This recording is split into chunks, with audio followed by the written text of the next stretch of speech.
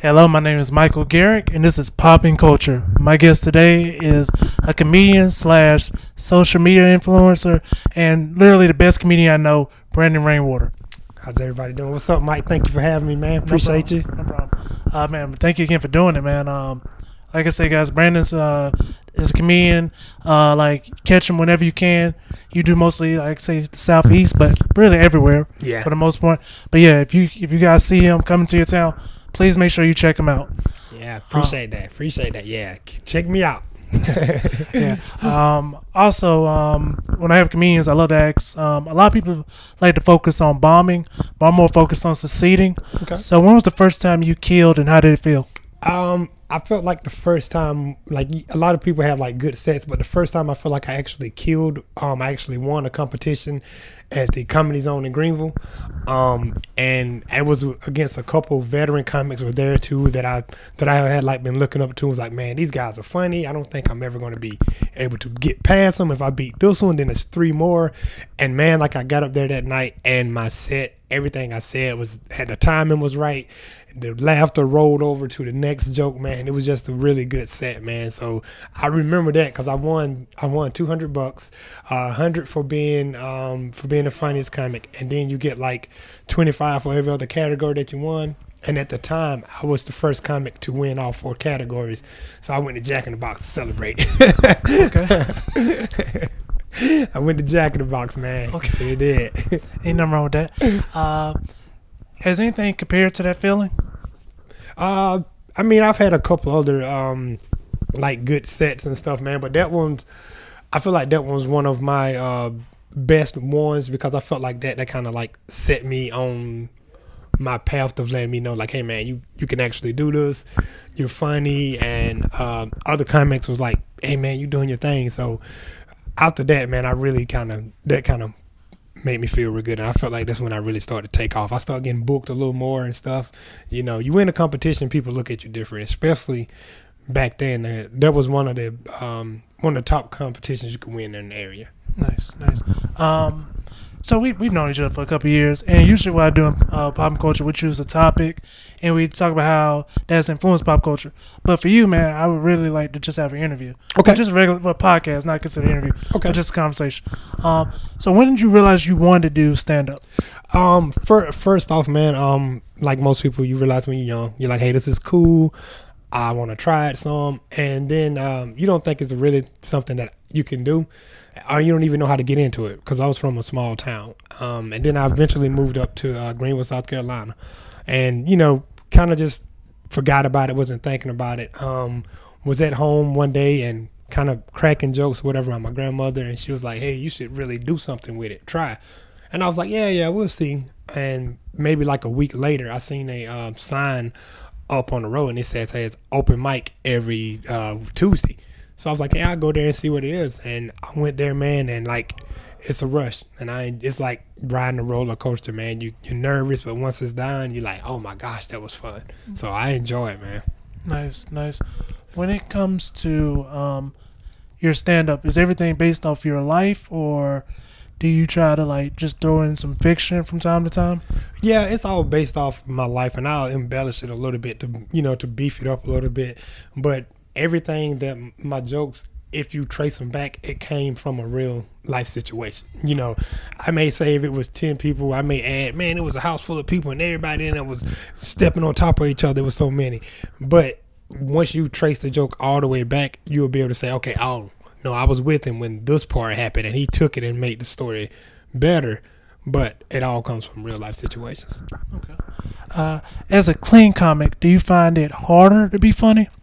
Not initially, I did, because your mind is not trained to write that way, and so I had to relearn my writing skills and what I felt was funny and what I felt the crowd would think was funny.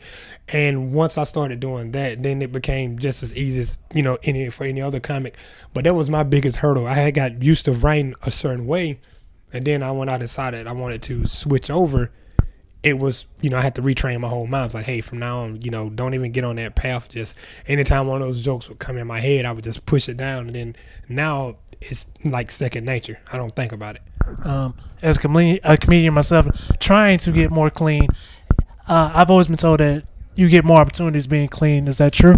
I feel like it is. I really do. And there's probably comics out there who would say, hey, they get just the same amount of opportunities. But I know for myself personally, I've gotten a lot of opportunities just because I am a clean comic. I never have to worry about someone says, hey man, for this show you need to be this, or this show you need to be that, but I've done everywhere from churches to weddings to baby showers, you name it. And I'm not saying you can't go to those places and not do clean, but I'm just saying for me personally, I know it's opened up a lot of doors. One of my first paying gigs I got was because I was clean. Another comic in the Columbia area called me and he was like, hey man, I want you to come down. It's not a lot of clean comics. Paid me pretty good. And I was like, yo, this is the way to be. So to me, I feel like you get more. Okay. Cool. Has anybody ever, I know you're clean, but has anybody ever complained about something you talked about, like subject matter? No, man, because it's two different types of clean.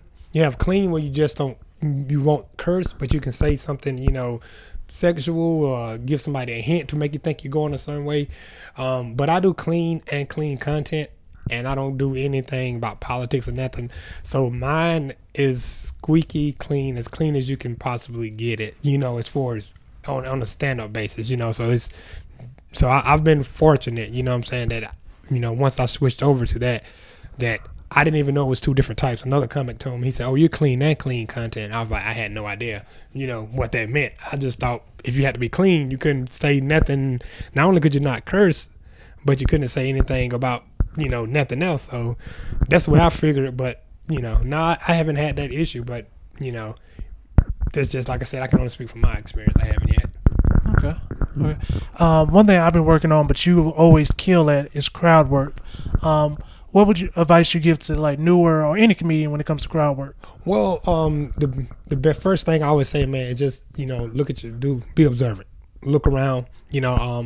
A lot of comics when they come in, you see other comics, you want to talk to them and hang out, do all of that, but then at some point, just take a second or two, and while you're talking to them, just look around the room and just look and see. And when you're doing that, it's like training your mind to look for things, at least in my opinion. So you might not be necessarily writing down stuff that you may say or pick at anyone, but it's just training your mind to be looking and looking. So when you get on stage, as soon as you're saying, hey, how's everybody doing, the same process, then just start looking around and say, okay, I see this, I see that. And then you're asking these questions, the stuff to set up some crowd work. If you're nervous about crowd work, you can do pre-planned crowd work where you ask a question and you have 4 different answers for it. So I may say like, hey, Mike, do you have any animals? And then if you say no, I'll be like, oh, well, sounds like somebody who must be in a good relationship, and this boom. If they say, yeah, I got animals, sound like somebody who needs to be in a relationship, so whatever, so that's a way to ease into crowd work and give the effect of crowd work without having to be on the spot and have that like, oh my gosh, I don't know where I'm gonna go with it. So, but it's just like anything else, man. The more you do it, the more you try it, the more comfortable you get to it. It's just about being comfortable and confident. Nice. Another thing, like I said, we've known each other for a while, yeah, man. Like I said, you are my favorite comedian. Appreciate that. When it comes to hecklers, yeah, I've seen you be nice and I've seen you go in. How do you decide whether to be nice or to really lay into them? Well, it all depends on them. Like I wouldn't say like I give them a warning, but if I'll step over there with them, because usually if someone's heckling, they just want to be a part of the show. So I'll acknowledge them a little bit, then I'll try to pull away from it. I'm like, okay, cool, you said whatever. But then if they're trying to take the attention from the show and bring it on them, and then I feel like at that point, then I have to show you that you're not going to have the attention and no one's here to see you. So at that point, I'm like, okay, this is what you want. You want to be made the center of attention. I'm going to make you the center of attention, and it's not going to be the way you like it. It's not going to be fun for you.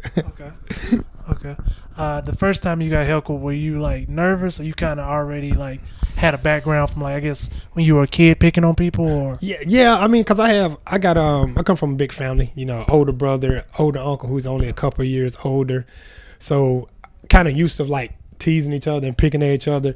So you know, when you come from that background, when someone says something to you, you're like, oh yeah, I'm ready for this. So as soon as they said it, I was like, okay, well, boom, boom, boom, boom.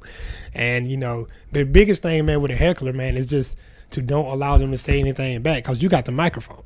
So it's no matter what they say, it's never going to be as funny as what you say because I can overtalk them. Two, I'm a comic. I'm already, like you mentioned earlier, I like doing crowd work. So I'm going to be thinking of 2 and 3 steps ahead. I'm not even going to let him get out something. Even if he did think it was funnier than mine, I'm going to say so many things to him, it's not going to matter. So, yeah, that's the way I try to do it anyway, though. Nice. Going towards the networking side of comedy, would you say every gig you've got is because of someone else? I would say like a large majority of them when I first started off came through someone else or through being seen and someone else recommended. That's just the way it works. It's part of the process. You got to get out there and, you know, put yourself in front of comics, hit the open mics, go other places, find out who book shows, book them on your shows, and you just kind of pass it around, and that's the way it goes. Later on, the more you get in there, you don't have to do that as much because, you know, people will say, okay, well, I heard Mike is a good comic from somebody, or hey, I see this guy post flyers all the time, so let me hit him up and see if he's want to do a show. But starting out, man, your first 2 or 3 years, you're going to have to build relationships, and relationships will get you gigs, even more than anything else. Yes, definitely. When it comes to like clubs, do you have a certain venue you like performing at the most, or do you like all of them the same? No, I mean like I would be lying if I said I like all the venues the same. The venues that I've had the most fun at are the venues that have crowds that are, I guess, quote unquote trained. You know, by that, if a club has been around for a while, then the audience members there know how to act. They know what they're coming there for. They're not surprised. They've been there a couple of times. So those venues are more of a natural comedy club. And you're not always going to be able to do stuff there. Some clubs have been around 10, 15 plus years. Just those clubs, the people that come there, they know they're coming there for a comedy show.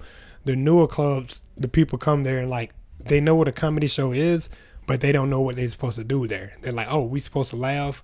Well, I'm enjoying it, but I didn't want to laugh out loud. They're embarrassed, and it just makes it, you know.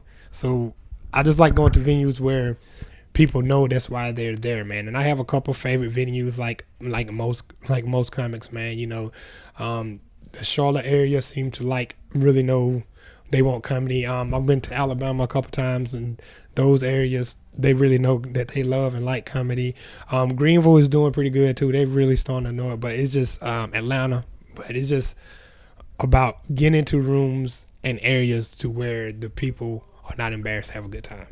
Nice. I totally agree with that. I also want to go to the social media influence side. You've been doing videos for years. Yeah. Like, I think a lot of people are just seeing you. Like, some people are just like finding out now.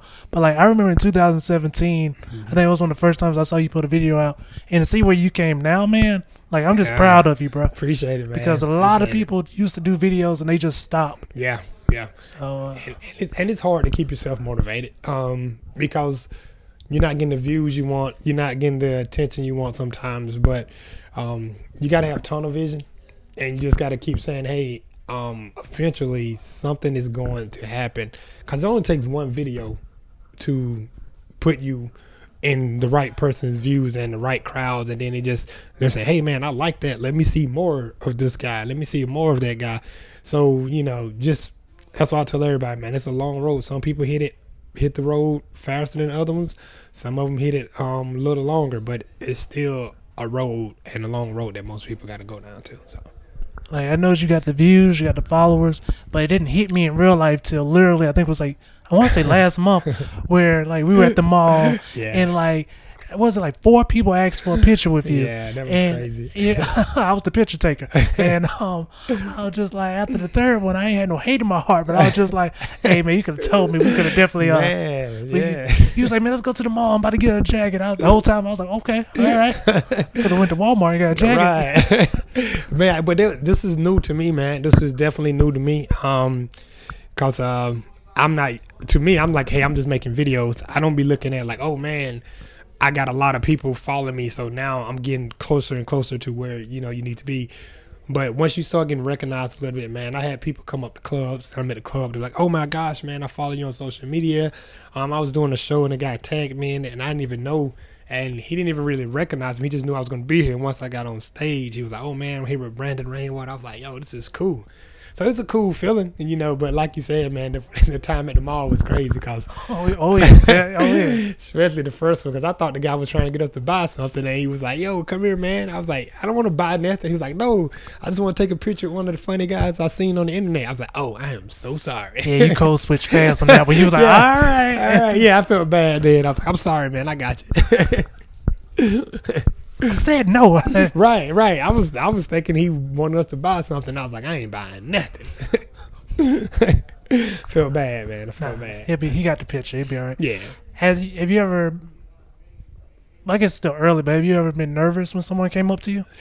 No, not yet, man. Because it happens occasionally, not that often, but just enough, man. So, but I do keep in mind now that that people do recognize me or will recognize me.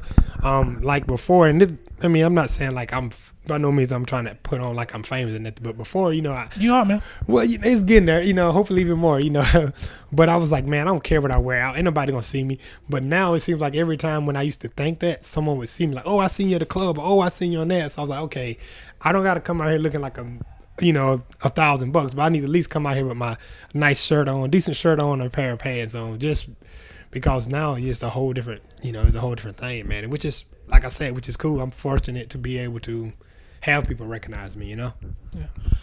We won't go deep into it, but I think it would be a disservice to you if I didn't say, you're a great father, man. Like, you can tell your kids love you. Do they find you funny?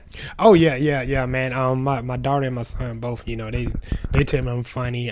There was really one of the first people who kind of let me know that, hey, I'm actually a little more bigger than this, social media things or what I knew. Like my daughter's friend called her at school.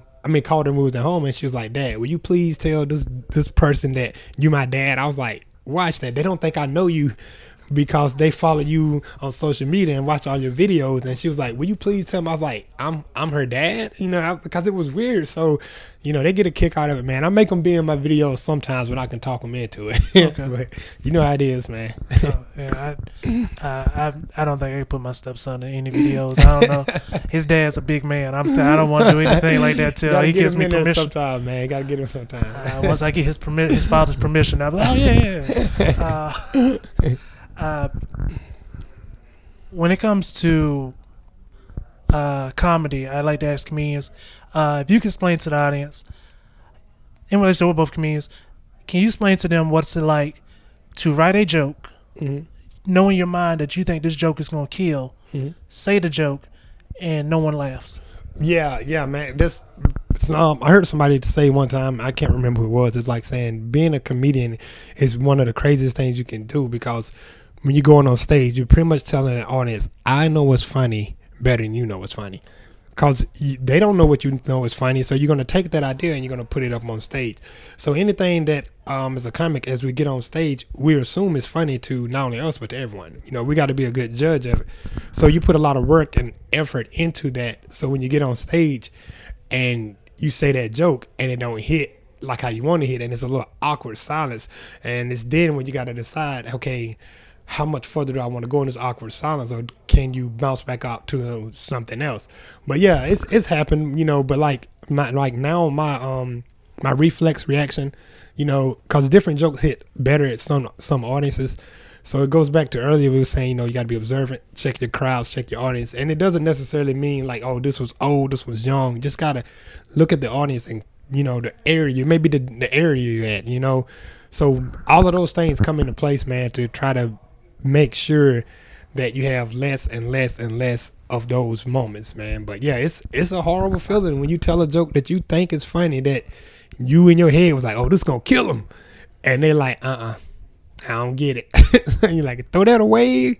Then you got to decide, do you throw it away or do you rewrite it? And that's an even different discussion, you know. Yeah. I'm not gonna ask for your top 5, but who are a few comedians that influenced you? Richard Pryor was one of the main ones, my first ones. I used to listen to his tapes back in the day. Yeah, that's how old I am. I would listen to his tapes, man, and I was like, yo, this man can tell a story, and I could like close my eyes and I could like see his jokes coming through, you know. And Richard Pryor, I listened to Red Fox a little bit. Sinbad was super funny too. Bill Cosby, before he got all letting us, was one of my ones. You know, I used to listen to his because I like people that could paint a vivid story and just take you on a ride to where you like, not only can you hear the jokes in it, but like you like, man, I could make a movie off of this joke just by how good he described us and still kept it funny. Like I can visualize everything he's saying. And so like, and I've like a lot of older school comics, man. And of course, Dave Chappelle, man, he's a genius, at least to me, man. Like I don't have like I don't think I'm a fanboy any comic besides maybe him. You know, I'm pretty cool and calm. But Dave Chappelle came out, I would be like, man, let me just ask you a couple of things. Like, how do you get to that level of just greatness when it comes to writing and just being that funny all the time? It's crazy. Yeah, it really is, man. Okay, that's a great list. I definitely can see that, like, you do how the clean comedy came to be, just judging by those comedians. First time somebody said Sinbad, but I totally agree, man. Sinbad was a killer. Yeah. Well, his last special was pretty good too. Yeah, man. I seen him live. I seen him live at a club, man. And no joke, for 2.5 hours, Sinbad made us laugh. And I'm not talking about a laugh every now and then. It was to the point to where, like, I was like, man, I'm tired of laughing. Let me go home and stop laughing. I'm tired. I was tired from laughing, man. And he just joke after joke after joke after joke. And it's just, like I said, man, it's just being able to write jokes like that to where even if he wasn't Sinbad, the jokes would still be funny. Because it comes a level as a comic to where, you know, the audience will forgive the dead or forgive the storytelling part of the joke if they love the comic enough. You know, they'll listen to Dave Chappelle talk for 10 minutes before he tells a punchline because they love Dave Chappelle. They're not going to listen to Brandon or Michael that long. You know what I'm saying? So we got to come out different. And that doesn't mean, I'm not saying by no means I'm funnier than them. I'm just saying, like, it's a different level when you get to that level. But he didn't do that. He told jokes like he was trying to impress everyone and everybody like they had never seen him before. And it was just 2.5 hours of just joke after joke after joke, funny story, joke. And I was like, man, I don't know how you did that. It's crazy. Nice. You brought up Dave Chappelle. Dave Chappelle has a famous quote where he says, it's good to be interesting and it's good to be funny. Just dumbing down the quote. I can't remember the exact words. But in your opinion, what do you think is more important, being interesting or being funny? I'm going to say being funny. It's just because I've always been funny. And if you're funny, then you become interesting. You know what I'm saying? Because everybody got a funny friend or know someone funny or people pass around funny memes more than anything else. You know, no matter how intelligent the people are, people pass around stuff. So I'm going to say being funny, but hey, you know, it's my humble opinion. Okay, cool. My last question for you is, I noticed that you have sets where you'll move around the stage, and you have sets sometimes where you'll stay in one place. What do you feel more comfortable, moving or standing in one place? I when I'm moving around, I'm really in my zone. Then I'm really in my zone, and that is, if you see me moving around a lot like that, you're getting Brandon at his best. And I'm not saying I'm not at my best when I'm sitting solid and still, but when I get that motion and I'm moving and I'm working the entire stage, I'm at a different level then. So when I get that type of energy going, you know, and sitting there and move a little bit of movement, I'm still giving the audience a good show. But you know, if I can get my energy up and really be moving and rocking the stage like how I like to, then I know, I'm like, hey, you guys are in trouble today because I'm finna blow this top off. So I like to be moving around if possible. Nice, man. Well, thank you for coming on to the podcast. Absolutely. Is there anything you'd like to say to your fans? No, man. Just continue, to support my boy Mike's podcast, man. Real good dude. Known him for a while. Follow me on social media. It's just my name, Brandon Rainwater. Nice. All right, man. Thank you again. And you guys have an amazing day.